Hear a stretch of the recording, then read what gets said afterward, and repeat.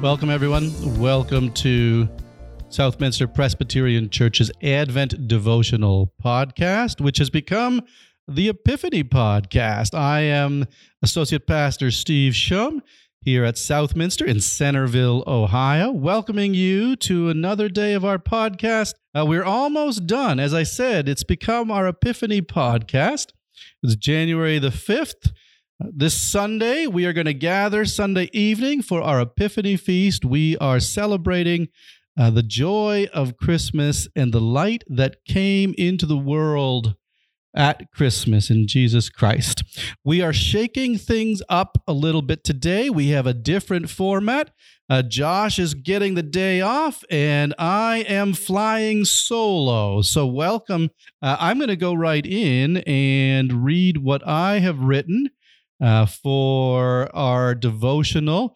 So glad that so many of you have been reading along in the devotional and joining us and listening to our podcast. I hope and trust that you have been edified in some way by our random rambling reflections here on the podcast. It's been fun to do this and fun to have you along. So for Thursday, January the 5th, beginning with Psalm 124, verse 8. This verse, our help is in the name of the Lord who made heaven and earth. And then what I had included for today's reflection is actually not something that I wrote, but is a quote that I like from one of my favorite authors. I am a big Dickens fan. This is Charles Dickens, a couple sentences taken from Pickwick Papers, his first novel. And even in this, his first novel, you get a bit of his sense of appreciation and love for the Christmas holiday season. So I offer these verses to open up today's podcast. Verses, this quote, and numerous indeed, writes Dickens, numerous indeed are the hearts to which Christmas brings a brief season of happiness and enjoyment. How many families whose members have been dispersed and are scattered far and wide in the restless struggles of life are then reunited and meet once again in that happy state of companionship and mutual goodwill, which is a source of such pure and unalloyed delight, and one so incompatible with the cares and sorrows of the world. How many old recollections and how many dormant sympathies does Christmas time awaken? And we're reading this in the first week of January. It may feel to you like a bit of the glow of the Christmas season has begun to recede, but I like to look back and to think back on the joy of the holiday, Christmas holiday, even in this week here, this first week of January. My prayer included with this, Lord, give me peace that I may find strength for the day. And now, I said that Dickens has long been one of my favorite authors. Earlier in this podcast, I had admitted that one of my favorite Christmas movies is The Muppet Christmas Carol. But there are other things that I like about Dickens, and actually other things that Dickens wrote about Christmas that I like even better than A Christmas Carol. And I want to share one of those with you all today. So rather than a conversation, today's podcast is a reading. This is my reading of What Christmas Is as We Grow Older by Charles Dickens. One of the other movies I watched this Christmas, this holiday season, is a little movie that came out a couple of years ago, The Man Who Invented Christmas, which explores Dickens' relationship with the holiday, and the book, Christmas Carol, that was one of his most popular novels, and in some ways, some people say, created the modern celebration of Christmas with the feasting and the gathering of family for games and fun and the sense of generosity and giving that Dickens instills in us through the Christmas Carol. But it's also, all of that is also present in a number of his other writings and even in his other Christmas ghost stories. And it's here as well in What Christmas Is as We Grow Older. So sit back and hope you enjoy this reading. Time was, with most of us, when Christmas Day, encircling all our limited world like a magic ring, left nothing out for us to miss or seek, bound together all our home enjoyments, affections, and hopes, grouped everything and everyone around the Christmas fire, and made the little picture shining in our bright eyes complete. Time came, perhaps all too soon, when our thoughts overleaped that narrow boundary, when there was someone very dear, we thought then, very beautiful and absolutely perfect, wanting to the fullness of our happiness, when we were wanting to, or we thought so, which did just as well, at the Christmas hearth by which that someone sat, and when we intertwined with every wreath and garland of our life that someone's name. That was the time for the bright, visionary Christmases which have long arisen from us to show faintly after summer rain in the palest edges of the rainbow. That was the time for the beatified enjoyment of the things that were to be and never were, and yet the things that were so real in our resolute hope that it would be hard to say now what realities achieved since have been stronger. What?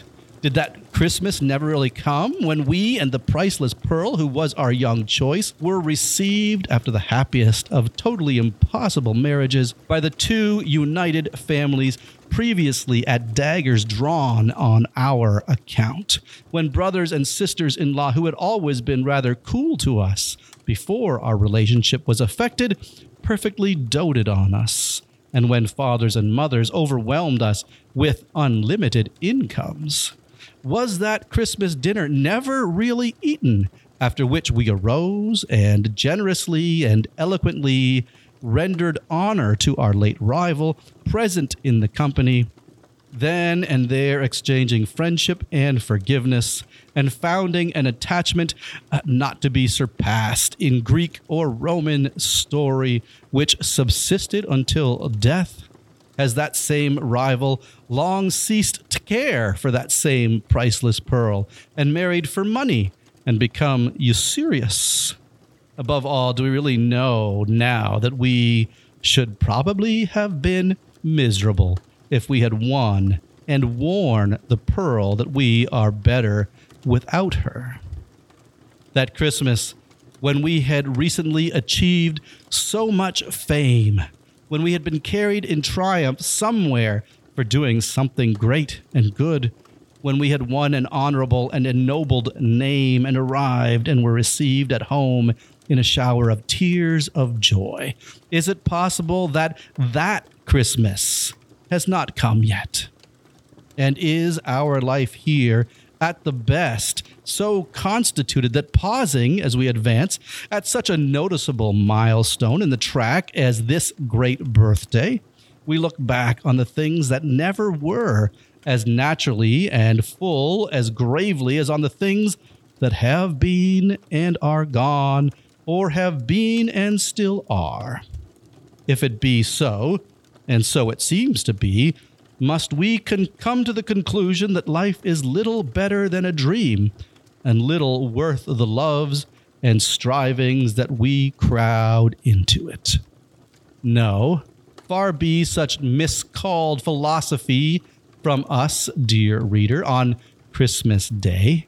Nearer and closer to our hearts be the Christmas spirit, which is the spirit of active usefulness, perseverance, and cheerful discharge of duty, kindness, and forbearance. It is in the last virtues especially that we are, or should be, strengthened by the unaccomplished visions of our youth. For who shall say that they are not our teachers to deal gently even with the impalpable things of the earth? Therefore, as we grow older, let us be more thankful that the circle of our Christmas associations and of the lessons that they bring expands. Let us welcome every one of them and summon them to take their places by the Christmas hearth. Welcome old aspirations, glittering creatures of an ardent fancy, to your shelter underneath the holly.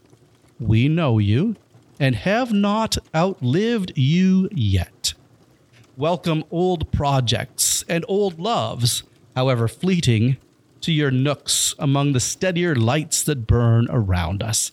Welcome all that was ever real to our hearts, and for the earnestness that made you real, thanks to heaven. Do we build no Christmas castles in the clouds now? Let our thoughts, fluttering like butterflies among these flowers of children, bear witness. Before this boy, there stretches out a future brighter than we ever looked on in our old romantic time, but bright with honor and with truth. Around this little head, on which the sunny curls lie heaped, the graces sport as prettily, as airily as when there was no scythe within the reach of time to shear away the curls of our first love. Upon another girl's face near it, placider but smiling bright, a quiet and contented little face, we see home fairly written.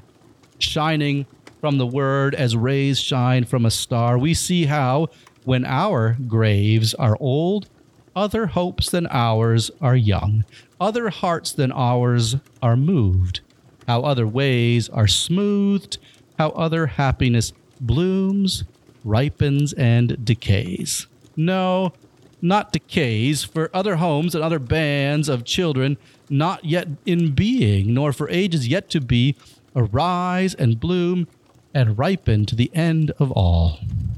Welcome everything. Welcome alike what has been and what never was and what we hope may be to your shelter underneath the holly, to your places around the Christmas fire where what is sits open-hearted. In yonder shadow do we see obtruding furtively upon the blaze an enemy's face. By Christmas Day we do forgive him. If the injury he has done us may admit of such companionship, let him come here and take his place. If otherwise, unhappily, let him go hence, assured that we will never injure nor accuse him. On this day, we shut out nothing. Pause, says a low voice. Nothing? Think. On Christmas Day, we will shut out from our fireside nothing. Not the shadow of a vast city where the withered leaves are lying deep, the voice replies. Not the shadow that darkens the whole globe. Not the shadow of the city of the dead. Not even that. Of all days in the year, we will turn our faces towards that city upon Christmas Day, and from its silent hosts bring those we loved among us.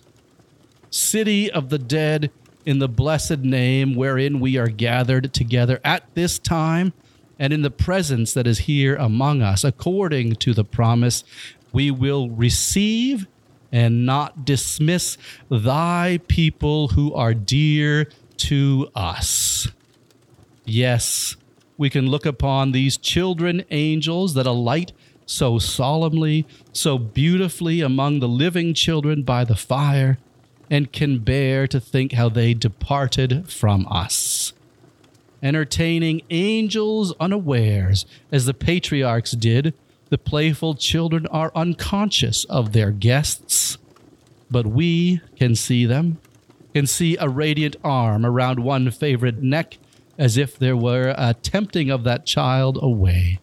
Among the celestial figures there is one, a poor, misshapen boy on earth, of a glorious beauty now, of whom his dying mother said it grieved her much to leave him here alone, for so many years as was likely would elapse before he came to her, being such a little child. But he went quickly and was laid upon her breast, and in her hand she leads him. There was a gallant boy who fell far away upon a burning sand beneath a burning sun, and said, tell them at home with my last love how much I could have wished to kiss them once, but that I died contented and had done my duty. Or there was another over whom they read the words, therefore we commit his body to the deep, and so consigned him to the lonely ocean and sailed on. Or there was another who lay down to his rest in the dark shadow of great forests, and on earth awoke no more. Oh, shall they not from sand and sea and forest be brought home at such a time? There was a dear girl, almost a woman, never to be one, who made a mourning Christmas in a house of joy, and went her trackless way to the silent city.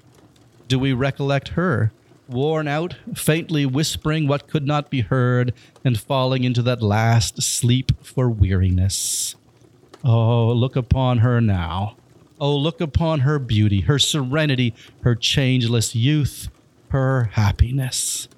The daughter of Jairus was recalled to life to die, but she, more blessed, has heard the same voice saying unto her, Arise forever. We had a friend who was our friend from early days, with whom we often pictured the changes that were to come upon our lives, and merrily imagined how we would speak and walk and think and talk when we came to be old. His destined habitation in the city of the dead received him in his prime. Shall he be shut out from our Christmas remembrance? Would his love have so excluded us?